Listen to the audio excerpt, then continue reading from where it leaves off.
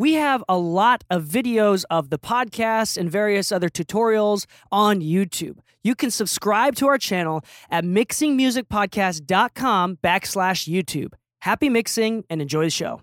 What's so special about Hero Bread's soft, fluffy, and delicious breads, buns, and tortillas? These ultra-low net-carb baked goods contain zero sugar, fewer calories, and more protein than the leading brands, and are high in fiber to support gut health. Shop now at hero.co.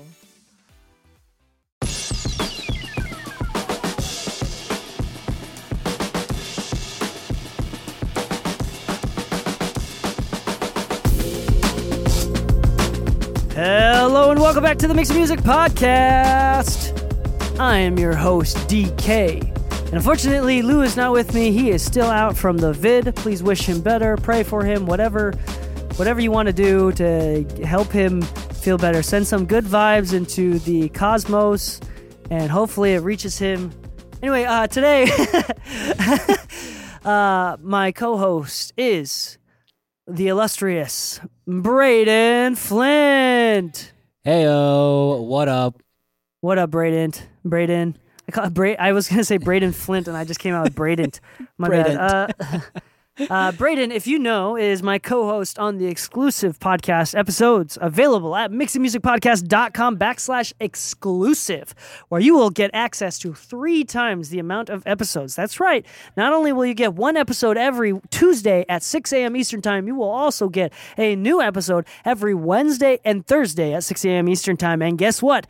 Due to popular demand, every single one of these Wednesday and Thursday episodes will be absolutely 100% technical, all the technical doohickeys, and we will have guests on it. Well, they're technically not guests. They're not specific from us, but we're collecting audio from videos, podcasts, other sources, and creating clips, digestible clips that from award-winning producers and engineers, and then we are expanding on these technical insights that they give us. For example, we've had now Mike Bosey, we've had who else have we had? Gregory Scott on there.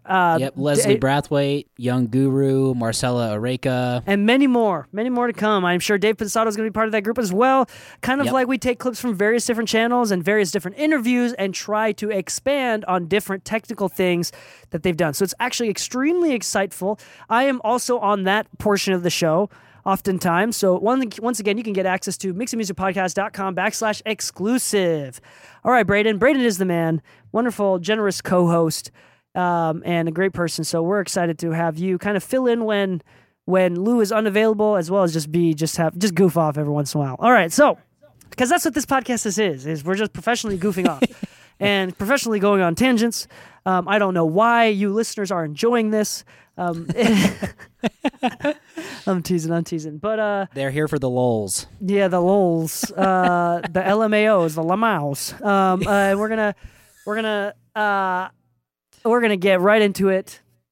Today's topic is, for anybody that's on the live stream, we are live right now, twitch.tv/DK Mixes. We are live right now, and we have guests here. We have Braden here. Braden has watched me mix many times, has watched me master many times, has reviewed old mixes and masters that I've done many times, and I'm sure many of you have seen me mix on Twitch many times. I mix every Thursday morning from 10 a.m. to noon, every Thursday, 10 to noon, Pacific Standard Time, so LA time. And and I'm sure we've also had many interns that watch me mix. I love it when people learn by watching me mix because they're able to take insight beyond what I'm actively trying to give them. So they ask questions and I'm able to answer questions that I didn't know that they had. So we're going to talk about that. We're going to talk about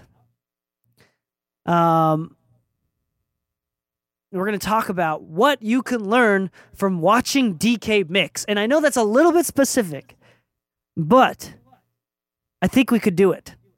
And so I'm hoping that Braden has watched me enough times to either figure out what kind of questions to ask me or what kind of insight you've had from watching me mix, and hopefully I can expand on different things that I've done or do that you'll recognize patterns. So this is not about what's good or bad about mixing and it is kind of a little bit about how I make dope sounding records, but hopefully it's one person's insight into mixing and what you can potentially learn and take away from it.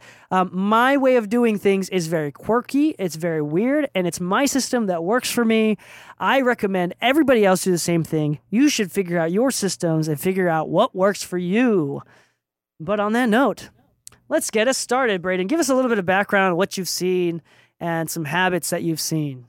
Yes. So first off, I will also say watching DK Friday mornings on Twitch at 10 a.m. Pacific time when he does Mix Feedback Friday is also super helpful because he will take people's mixes. On the podcast, you can't see the face he's making, but you can send him your mix and he will give you feedback on it. And sometimes he will kind of adjust things in the mix, say, here's what I would have done if I was mixing. And honestly, sometimes that is super duper helpful to have somebody show you what you can do to your mix to improve. DK also posts those on YouTube, youtube.com/DK Mixes, so you can watch his Mix Feedback Fridays as well. So I don't want this to be like a PR interview episode with me. It's okay. I'm going to jump into the thing now. Okay, cool. But so there's a couple big things that I have learned from watching DK. Number one, how to drink water like a boss. Be good at mixing. No, I'm just kidding. I know how to be good at mixing. That's the first thing you're going to learn, how to be good at mixing. No, so the first thing that I'm going to say that you will learn from DK is to learn a workflow and to learn to take that workflow and apply it to your own and or come up with your own workflow. So let me explain. A lot of people when they mix, and I used to do this as well, mix engineers that I work with do this, my friend in Nashville that mixes does this, a lot of mix engineers like to start mixing with the drums. I'm going to throw out a number here. I would be willing to bet that 85 to 90% of mix engineers start with the drums. And I've heard a lot of mix engineers say it's if you don't start with the vocals. If you don't start with the vocals, then in the instrumental, you start with the drums.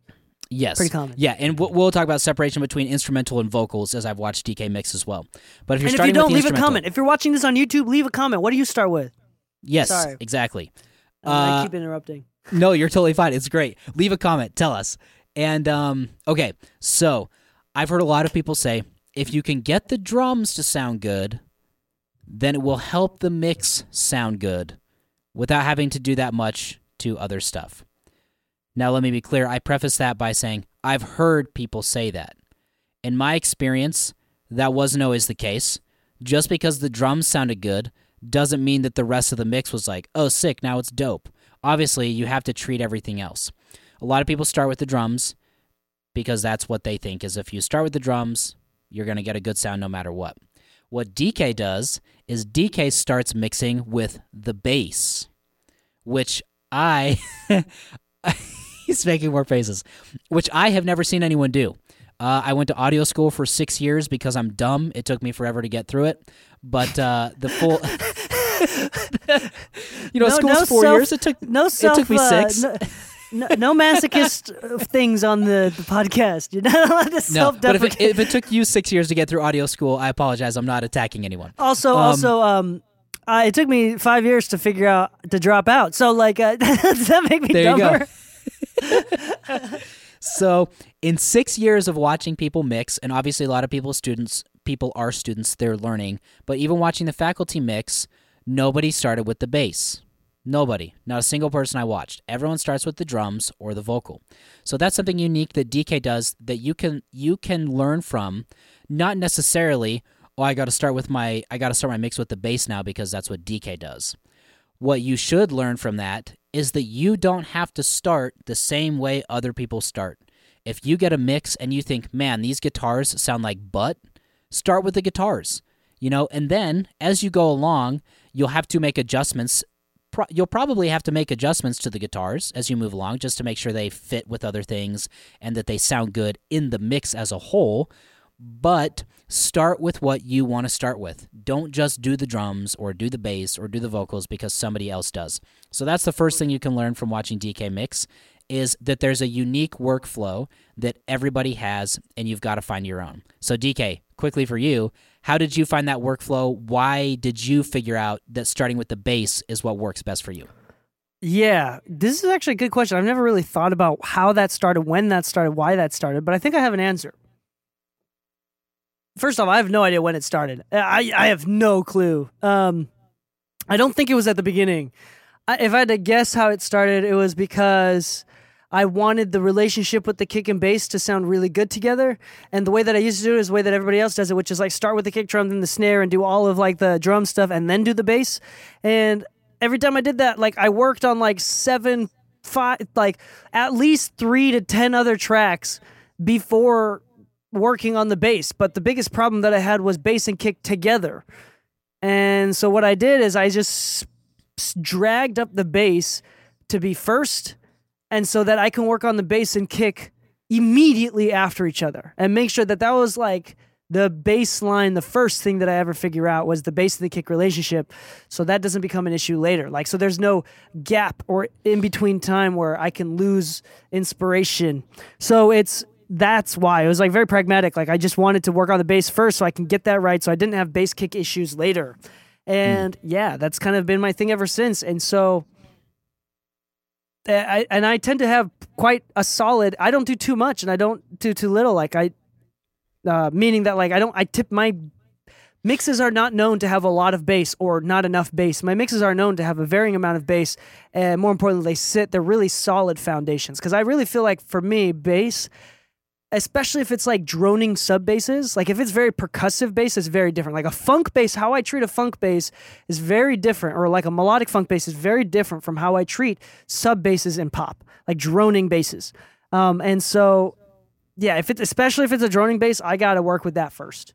Make sure that it cuts through, that I have enough saturation, whatever, or compression, whatever it needs to balance those out, automation, to get it done, and make sure immediately right after work on the kick drum so I can make sure that that relationship is solid, because those two things for me are the foundational parts of it's the foundation of most pop and hip hop mixes. There you have it. And notice DK says it's the foundation of most pop and hip hop mixes. This is also going to be genre dependent. I listen to a lot of metal music and I listen to a lot of pop punk, and in those genres, the bass is not as important, in my opinion, in my experience, as it is in hip-hop or pop. It's mostly the guitars and the drums that really are supposed to shine. So I'm sure there are some engineers that start with the guitars, they start with the drums. But and then, of course, in metal, like the screaming vocal, of course, is also the focus. So the point of that is to say, find the workflow that works for you. And that's something that you can learn from DK because he has mastered his workflow. The second thing I'm going to say, well, now he's making faces, so maybe he hasn't. No, I sure. For the sake of argument, I definitely have. But I just can't think of like anything else except the cognitive bias episode that we did. I think that's going to release before this one. It's just like every time that I say that I'm really good at something, now I'm worried. I'm really good at it. Now you're concerned you're not. Am I now? Oh, I don't know. Is that cognitive bias? Have I mastered my workflow? Thank you. So the second thing you can learn, and obviously there's like a never-ending list, but these are some of the things that I have focused on and learned the most. Number 2 is that you don't have to do a lot to get a good mix. And this is a little bit dependent on the production and the arrangement that comes to you. If the production and the arrangement is really good, you don't have to do a ton of processing to the tracks. And I've watched DK do this. Some of the tracks he gets, there's like not a ton that he does individually to each of them because they're already really good. That being said, sometimes you get tracks that are not good, and you might have to do a little more to them. But you don't have to like over process things like crazy. I think that sometimes people I don't know what that was. People can get caught up in what I would refer to as plug-in madness. Oh, it doesn't sound the way I want it to, so I got to throw 20 different plugins on there to get it to sound good. And you don't have to do that. Sometimes taking things away, which is also something DK is really good at, adds more than adding things. So, if you want a mix to be brighter, cut the low end a little more. If you want it to be darker, cut the top end or boost the low end a little more. There's things like this that My train of thought is going all over the place now. I don't know where it's leading. But basically, sometimes you can do more by doing less, if that makes sense. And that's something that DK is really good at that you can learn from his streams. DK likes to cut in terms of EQ. DK likes to cut a lot. And by cutting and removing problems, it will fix the rest of the parts that aren't cut and make them sound better as a result. So maybe you don't need to add something. Maybe you need to cut something. So that's number 2, is that DK doesn't always do a ton. When he needs to, he can, but he doesn't always do a ton, and he does more cutting than adding. So where did that mindset come from for you, DK? Doing a little does more, and also cutting more than boosting. Yeah, I think this is what comes from experience. I think most engineers get to this point eventually, which is after a certain point, you start to recognize that a lot of these producers, A&R, whoever you're working with, artists that send you mix, after a certain point, they want more than anything else is like a thumbs up approval. And oftentimes, this is something that I learned from like Leslie. Leslie's a big fan of this, where like often like he does so little. How do you rationalize someone paying you that much for a mix? Because he charges quite a bit for doing so little to it. And he says, most of the time people pay me to know what to do. And one of the hardest things to figure out what to do is knowing when not to do something. And that is something that takes a lot of time and experience. And I think for me, I like to keep the vibe of the record. I'm a producing mixer, meaning that I have the ability and capability to finish and change a song much more than a regular mixer would. But I also can recognize when things are good enough and they don't need to be changed. I will, if I think there needs to be a vocal chop or something that happens or some sort of beat cut or something like that, I will add it in as a mixer because I think it sounds better. And then I'll send the client, if it's too much of a change, then I'll make sure I'll confirm that it's okay with the client. But oftentimes they'll say yes because it actually sounds better because I'm good at what I do. But I would say that, so I'm able to do a lot more, and I am a musician first, right? So like I am able to do a lot more. But at the same time, a lot of these records, I also recognize when they don't need to do anything. And that is a skill that's really, really hard to do. There's no plug-in madness. I recognize this sounds good. I just need to turn it up or down or not do anything at all. And that saves them. It keeps it closer. They're more happy with it because I'm not changing it as much. And then there's also, but I will say though, one thing that I'm also really confident with is doing really crazy and weird cuts that if anybody saw me visually, they'd judge me, be like, how can that sound good? Because that looks awful. That looks like spaghetti. That EQ looks like pasta. And that's fine. Like, it's as long as it sounds good. I recognize I have a really good ability to find out what sounds good and not give a shit about what it looks like. So when I do crazy cuts with like 20 bands, that might be a sign where I'm starting to lose confidence in my decision and I might have to restart over. But if I keep it, it's not weird for me to keep it. And I think that I have the ability to know when not to do something, but also have the ability to know how far I need to go somewhere in order to get it done. So both ends of the spectrum there, because you've seen me do some crazy weird stuff that no normal or noob or intermediate mixer would ever dare doing because it looks crazy. Yes. But I've also done records where you're right. Like there's like three EQs on the entire track and then limiter and that's it. And so it's just knowing your boundaries and knowing what the client wants and that definitely like Leslie influence on there. Where Leslie is more of like a traditional mixer, but I'm more of like a producer mixer. Like I tend to change things more. Leslie's goal is to change it the least amount and kind of respect and honor the rough mix as much as possible. So I'm kind of an in-between. Got it.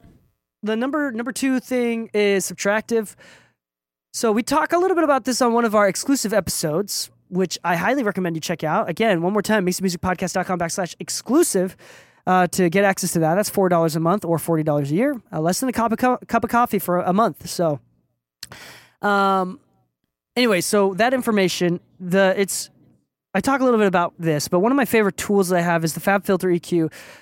For one specific function. It's called the auto gain, I think, or something like that. At the bottom right in all of their functions, there's a capital A, a bold capital A. And what it does is it compensates for the gain added or lost. So if I cut 10 dBs at 1K, it'll boost the signal to so when you bypass it, it'll be at the same relative volume. It's not perfect, but the same relative volume, just with the tonal difference. So just to be clear with it, that means, so for example, if I have a high shelf that does 10 dBs of gain from 1K, and then I drop the volume 10 dBs, what have I done? I've really just created a low shelf cut, 10 dBs at 1K. Or let's do the opposite. If I create a 10 dB high shelf cut, 10 dB high shelf cut at 1K, and then I boost it 10 dBs. What have I done? I've done a 10 dB boost from a low shelf boost from 1K, right? So because of that mode, whenever I dip something, so if I dip 3 dBs at 1K, like a bell dip at 1K 3 dBs, what it's actually doing, it's not just dipping, but you can also interpret it as it's boosting the lows and the highs 3 dBs because it's automatically compensating the gain. So I'm cutting, but because it's doing automatic gain compensation, I'm technically also boosting, but you'll only ever see me like boost on FabFilter, or cut on FabFilter. I rarely ever boost on FabFilter. And that's one of the things that you have to recognize is that like a cut for in that episode, the exclusive episodes, they said that like if you want to make something brighter, just turn down the low end, do a high pass filter, and it'll automatically make the mix brighter, and that's true. Like it's a tonal balance. It's a teeter-totter balance. So for me, I just like to boost. I think like the technical reason, the philosophy of why boosting is more important than cutting is the idea of just like cleanliness. It doesn't make sense really, honestly. The more I think about it out loud, the cleanliness of you want to take out what's bad before adding what you think is good for the fidelity of the signal. I'm sure that there's some sort of science thing there that I just genuinely don't give a shit about because it doesn't matter because it does the same thing, especially if you compensate with gain. And so for me, I think logically more from a subtractive mindset. I think that also comes with Leslie too. Leslie's a very much take out what's bad before adding what's good mentality. And that doesn't mean I don't do additive EQ. I definitely do additive EQ, but it's mostly subtractive, and subtractive is first before additive for me personally. Got it. Yeah, I work the same way. I do subtractive before additive. I feel like that sounds best to my ears and my own personal taste. But okay, so that was number 2, that you can do you can do less to do more, and also cut before you boost, or try doing more cutting than boosting. Okay, and I've got 4 of these. So number 3 is try new tools and experiment with the tools you have. That is something that DK, like, I have never seen such a massive list of plugins in my entire life. When he opens his plugins, and the crazy thing is, DK has 9 billion plugins, and when he does something, he opens up the plugin menu and doesn't scroll through. He goes to the search bar and types what he wants because he knows the sound he's looking for. Because, in my opinion, he has tried so many of them so many times. He's tried new tools. He's experimented that he knows what each one does, and he knows which one is going to work best for each scenario. So if you're somebody that's been doing this for a long time, you might have your set of go-to tools. You might have tried a bunch of different things and find what works best for you. But I would even still say just try new things out. Try a different compressor, try a different EQ, try a different limiter, because they're all going to have their own characteristics, and they're all going to do their own thing to the signal, which might be something you like. And sometimes trying something new is a good way to get out of a rut. If you feel like you're stuck, if you feel like, I don't like the sound of this anymore, I don't know what to do, just try something different. And you might even use the same tool, but just do it in a different way. You know what I'm saying? So that's one thing that I have seen DK do a lot is like, I feel like DK's always got some new plugin he's trying out, doing the trial version of it, seeing how it sounds. I literally just downloaded something I'm wanting to try out tomorrow or later today after this stream is over. There you go. So try new tools. You never know what you're going to like. And sometimes, honestly, the stuff that's like $10, $20 is like really, really good. So you don't have to go out there and buy these super expensive plugins, although I will recommend the FabFilter Pro Q3. It's an expensive EQ. Just buy it once. It's expensive. Just buy it once. You're never going to look back. To answer some of the questions in the chat, 3 must-have plugins. That is one of them. You have to have the Pro Q3. But yeah, so to say it again one more time, and I won't harp on it anymore, just try new tools and experiment. Use the old tools in new ways. Use new tools in old ways, if that makes sense. Yeah, that was not. Yeah, that does not work backwards. I started to say it, and then I was like, yeah, that doesn't work. Well, I mean, it kind of works. I mean, like, use new tools in traditional ways. Mm-hmm. Yeah, there you go. Kind of. Yeah. Okay. Sweet. So, I mean, this is actually super important, and I think it's a big deal. You know who makes a big deal out of this is Dave Pensado, and I think going back to referencing back to our previous episode together, which was about cognitive bias and the learning, the competence levels of competence and learning. I think this is really, really important. One, it keeps me out of complacency as far as I'm automatic enough to be really efficient, but there's a part of the time where it's not automatic on purpose. I think through it because I want to try things. Now, I have systems around trying to do this, so I'll tell you about one of them in a second. But I think it's absolutely important, if not for the sake of, if at least for the sake of learning and growing and expanding my palette and tastes. I think it's very important for everybody to experiment and try trials for different plugins and different tools. I want to be clear about something. I can outmix you with default plugins, okay? It is not going to make your mixes better to have different tools. It's not. I had someone while they were watching me stream, someone commented and said, DK, you like to use tools that nobody knows. You like to use tools that aren't mainstream. And it was interesting to me because from their perspective, I use tools that just to be a hipster almost on purpose. But that's, to me, I've never thought that. I've never thought I'm going to use tools that nobody else has because I'm trying to be a nuisance when I send over sessions. No, that's not it at all. It's more about, I know what I like, and I happen to like the ones that are less mainstream. And then I also use a lot of super mainstream Waves plugins. So it's more about, I know what I like, and I know what's good for me. So I want to be clear about that. I don't use weird lesser-known plugins for the sake of using weird, lesser-known plugins. If I'm using a weird, lesser-known plugin, that means I really like it.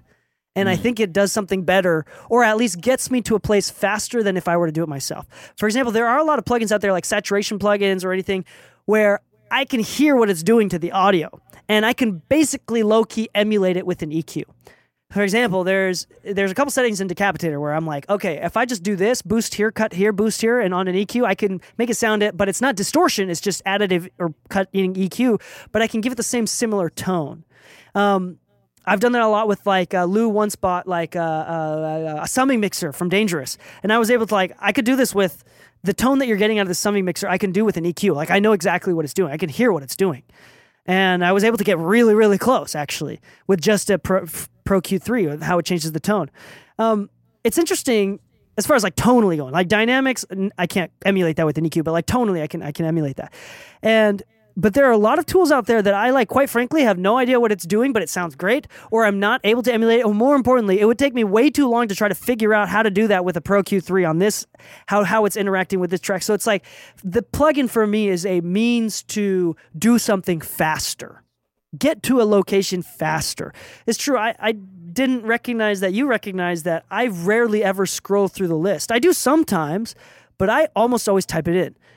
You're right. I know exactly what I want, and I think that's what separates really great mixers from beginner mixers, experienced mixers from beginner mixers, where beginner mixers are scrolling through, figuring out what they want to do, but experienced mixers know exactly what they want to do. They're just trying to figure out how to get there.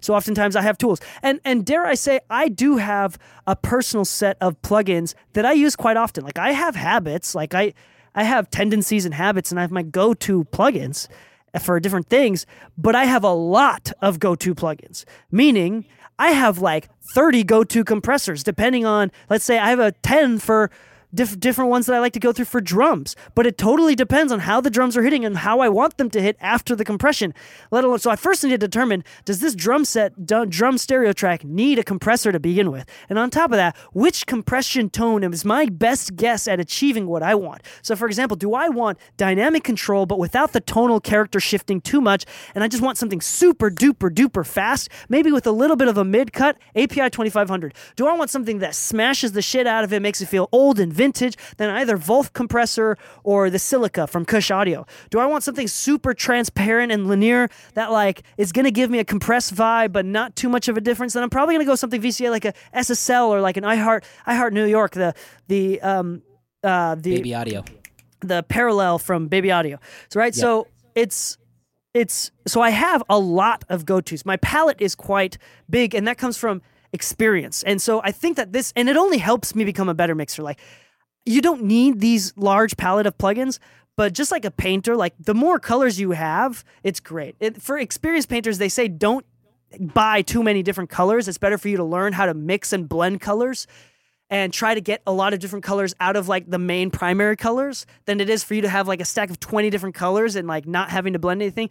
So like I do recommend for beginners, like do use default plugins for the sake of learning it. But once you get to a certain point, like it's really great and way faster to have an extensive library of plugins that do different things. And then you can also expand your palette and what you like and kind of, but the big, sorry about this.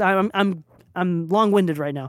But the big point of all this is know what you do, figure out what you like, have confidence in your ability to figure out what you like and what you don't like. I think it's totally okay for you to dislike a mainstream plugin. So for example, the clear example of this is a person that we've interviewed on the show multiple times, a good friend, Jesse Ray Ernster, Grammy-winning Jesse Ray Ernster. He said he's told me multiple times, I hate the Shadow Hills mastering compressor. He just cannot get it to work. And he's told me that multiple times every time I've posted about it. And I don't like it that much. Like, I think it's I think a little goes a long way. And like, if you go past minus 1 dB of gain reduction, you're already doing too much with it. It's just the way that it smushes things is really weird. And I've used the hardware too, kind of weird. But at the same time, like, it's okay to not think something's good. Like, it's more about having the confidence to trust your own skills and to try them enough and be able to come up with your own opinions. Okay, one system that I do to remind myself, because I don't have 900 plugins front of mind. You know what I'm saying? Like, I can only remember 50 plugins at a time. And then I'll realize, like, oh, none of the ones that I want to try. Sometimes I'm like, I want to experiment and try a totally different compressor, so I scroll through the list to remember what I have. But another thing that I do, I have a sticky note on my desktop, and I've typed in plugins that I haven't used in a while, that I've had and never used, or that I've just bought, and I leave that sticky note on my desktop, and sometimes I reference to it while I'm mixing to remind myself what I should try.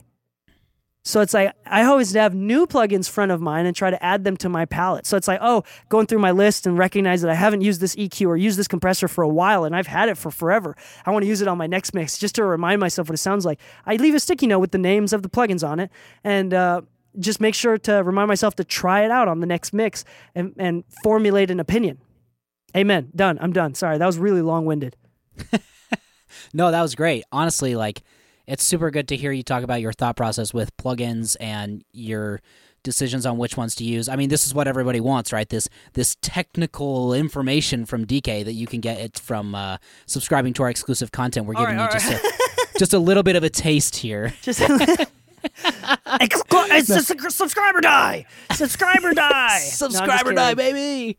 No, sorry, I had to shameless plug it. We're done promoting it. We're done promoting it. Yes, it. last time. I think people will get it. I do think that this is a good time to talk about our sponsor, though. Yes. Big shout out. Thank you to iZotope. Ew. We love iZotope. We use Ozone, RX, Neutron, Vocal Synth, Trash, Vinyl Insight. is free. iZotope's generic, the free stereo width or whatever it is like, I use that on like a lot. Like, it's one of my favorites. I will say though, Algorithm 1, Type 1, not Type 2.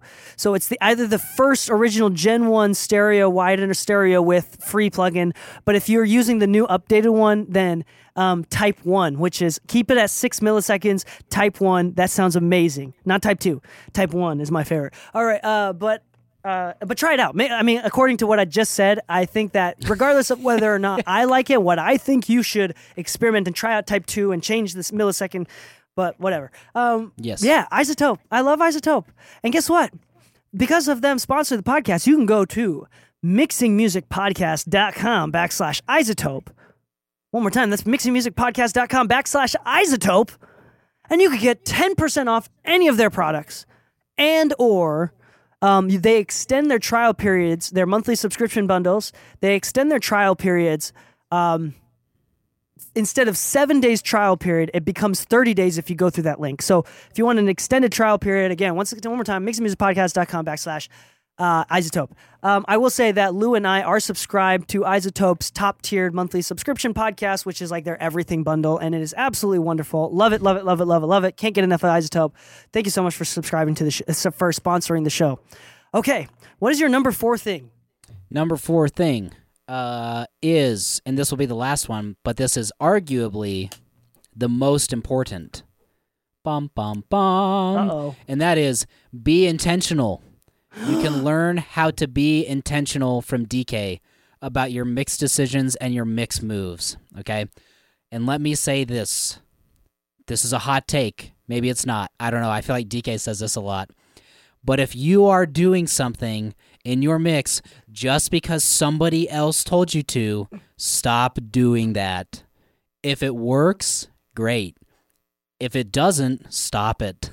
You need to use your ears and be intentional about what you're doing. So if someone says, "Oh man, this guitar."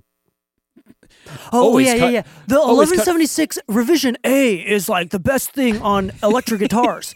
And CLA uses the Revision A 1176 on vocals to get that low mid boost. And you should use it every time on vocals and electric guitars because that's the industry standard. Yes, there's always a problem with guitars at 500 hertz. You should cut it as I push up my glasses. No, we use... That's funny. We both wear glasses. But no, so be intentional. If you're going to do something, know why you're doing it. And if you're beginning and you don't know why you're doing it, that's okay. That is the point of learning. That's the point of getting better. So if somebody says something like that to you, we're not saying don't try it. We just said try new tools and experiment. So do that. But don't do the same thing every time over and over just because someone said you should and just because it's what other people have done.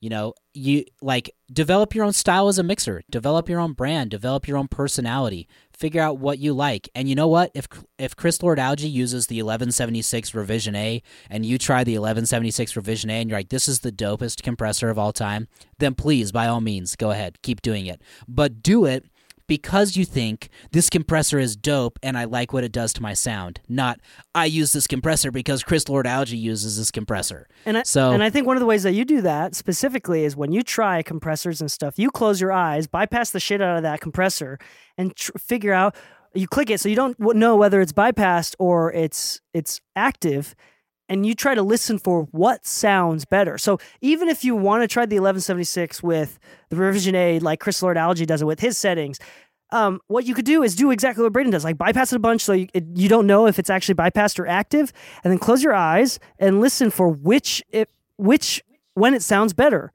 And you've said many times that you found out you thought it sounded better when it was bypassed. Yep. And that's a form of intentionality that I'm talking about. I know a lot of new mixers, like, for example, a great example of being intentional while still learning is bypassing the compressor to figure out if it actually sounds better, or at least recognize how it's changing the sound. You might not recognize if it sounds better or not because you don't have the enough experience or enough context to know if it's going to sound better, but to be able to recognize how it's changing the audio and do that on purpose. And quite frankly, it's a lot of hard work and a lot of focus to figure this out. You're creating new neuron pathways. Like, it's not easy work, you know. But a non-intentional thing is a vocalist, a producer on YouTube told me to have minus 3 dBs of gain reduction on the compressor as my second insert in Pro Tools because that's how it's supposed to be. That is a bad example of that's an example of not being intentional. Like, you did not try, you just took the dude's word for it. And I'm going to tell you something. Here's the thing. Here's the funny thing about arguing with this stuff. People love to compare plugins, and there's whole YouTube channels about it, like analog versus YouTube plugin and whatever, blah, blah, blah, blah, blah. And I think there's a lot of knowledge that comes from the experience of comparing and trying very many different technical tools, professional tools, and figuring out which ones work best for you, which ones you like the most. But I also think there's something to be said about, I've lost my train of thought. Oh yeah, having the confidence to know when you disagree or when you don't like something. For example, this is not an objective craft that we do. There's no end goal with mixing or producing. It's a very subjective thing. So you know what's a very valid argument for not liking something? If you said, "Oh, my favorite plugin ever is this FabFilter Pro Q3," and I had this, and this is not true, but if I had the opinion, I was like, I don't like the Fab Pro Q3. Oh my gosh, how could you not like the FabFilter Pro Q3? It's so amazing. I'm like, you know what a valid reasoning that you can defend yourself with is? It just didn't work for me. And we have a subjective craft, so like that's a solid enough answer to like defend yourself. Like, that's a good enough reason to not like something. I couldn't get it to work for me. I just didn't like what it sounded like. Yep. So like there's no pressure to like anything that anybody else likes or to dislike everything that somebody else dislikes. You're allowed to formulate your own opinions, and I hope for the sake of your betterment you do. Let's say you find out you hate Pro Q3, then hate the shit out of it. Do it. and use what works better for you. That's okay. Although you are losing out, but don't use what's better for you. And, I hate iZotope. I've never heard anybody say that ever on the face of this planet, because it's not true. That's a fact. iZotope is amazing. And it's not opinion. It's fact. No, I'm teasing. But I think that the point of this is to, as you experiment and you learn, learn different flavors, but it should instill the confidence that you need, that every mixer needs to mix better. So hopefully that was a good enough of a tangent. Did I stay on the task? Did I understand absolutely. the assignment? No, I mean, that's all a part of being intentional.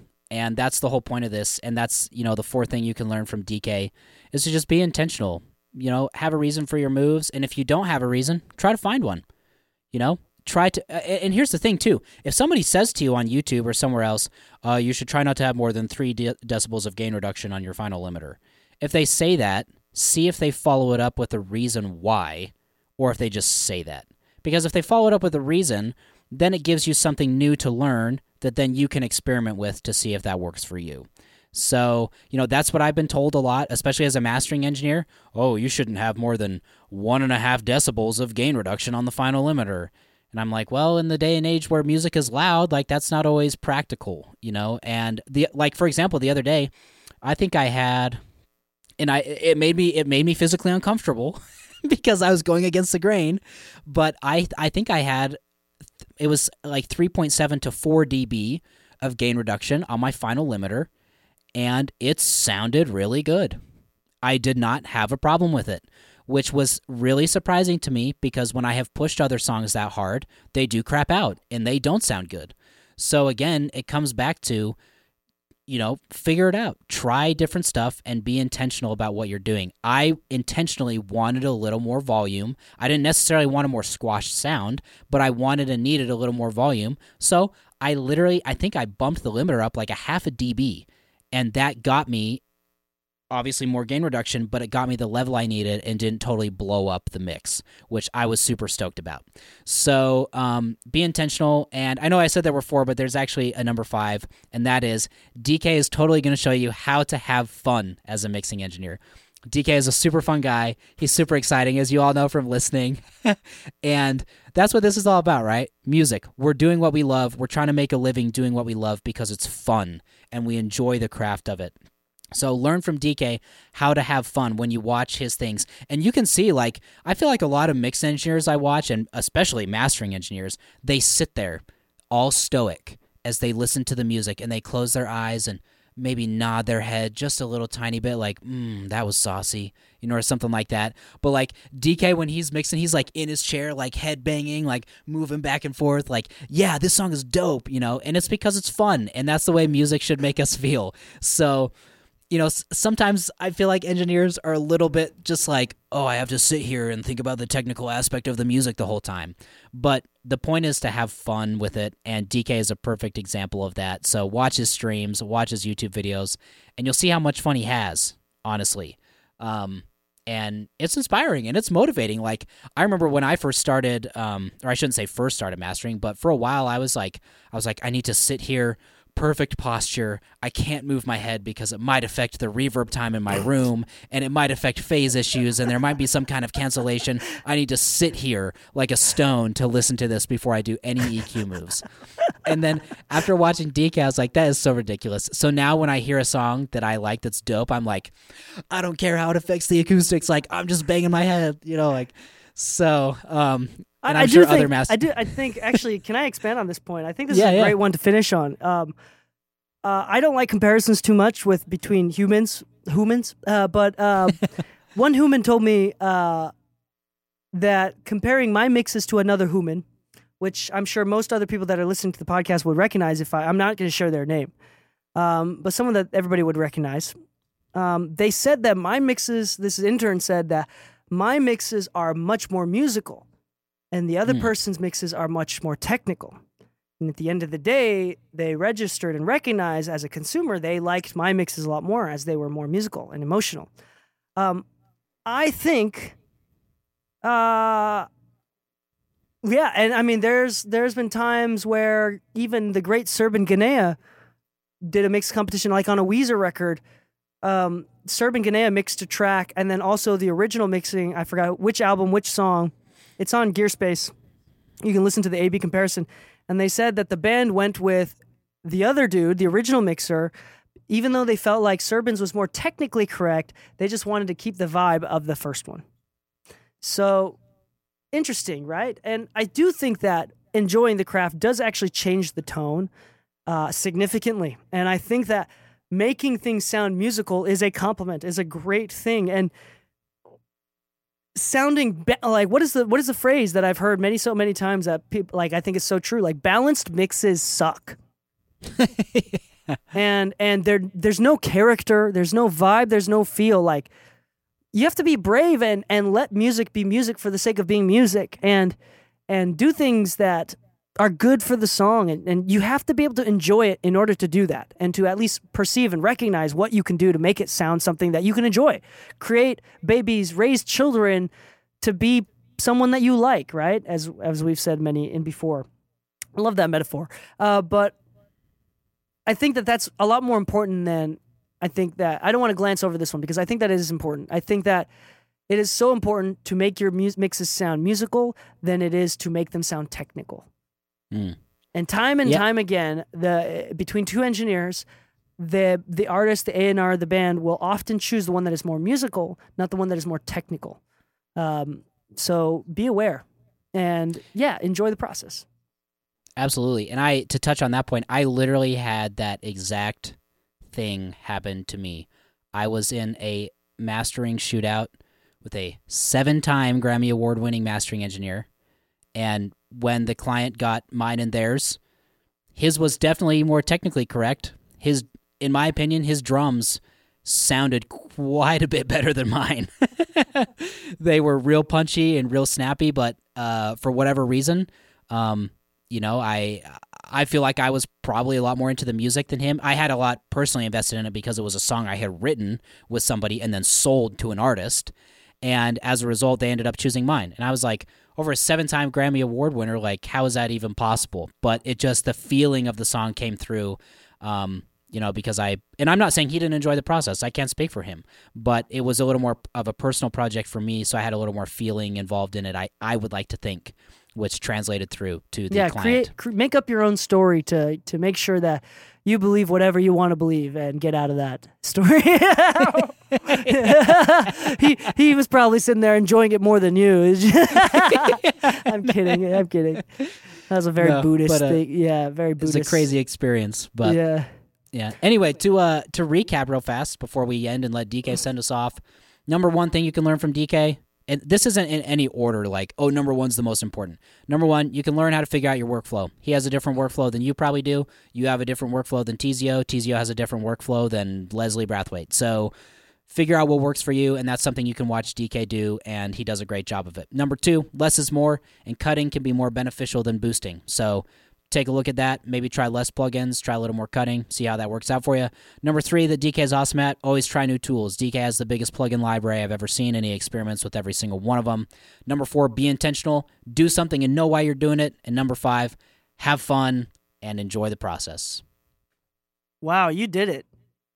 I used to make bullshit lists when I was recording. All of these podcast episodes are totally like impromptu on the spot. We're like, we have no idea what we're gonna say before we start saying things. If you couldn't tell already, it's pretty obvious. It's not quite narrated or scripted in any sense.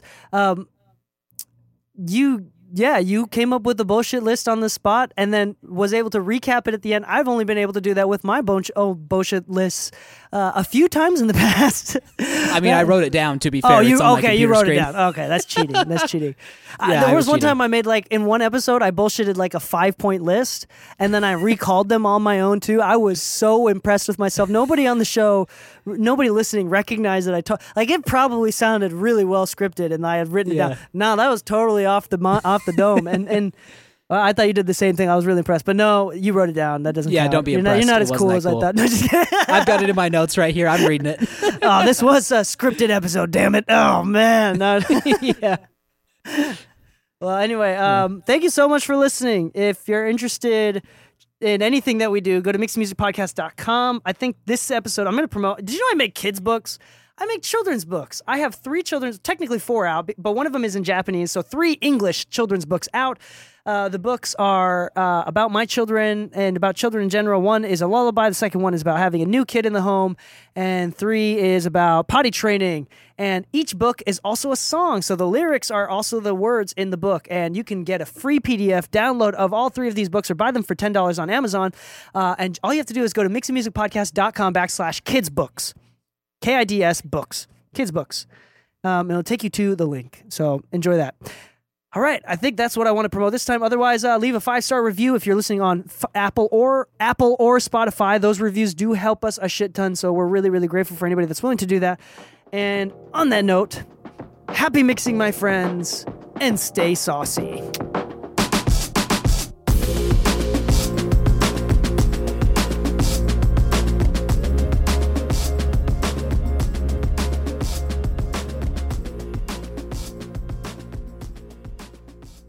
Yo, what up? It's DK. Thank you so much for listening to the Mixing Music Podcast. I just want to do a quick plug about Antares and Auto-Tune. Antares makes the original industry standard auto-tune that we all know and love the sound of.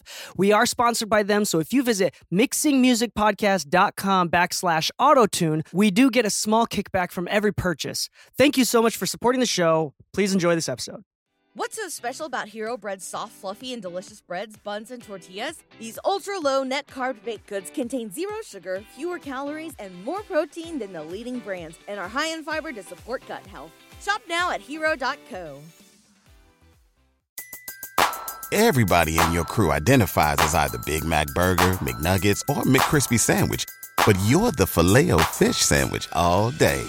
That crispy fish, that savory tartar sauce, that melty cheese, that pillowy bun. Yeah, you get it. Every time. And if you love the Filet-O-Fish, right now you can catch 2 of the classics you love for just $6. Limited time only. Price and participation may vary. Cannot be combined with any other offer. Single item at regular price. Ba-da-ba-ba-ba.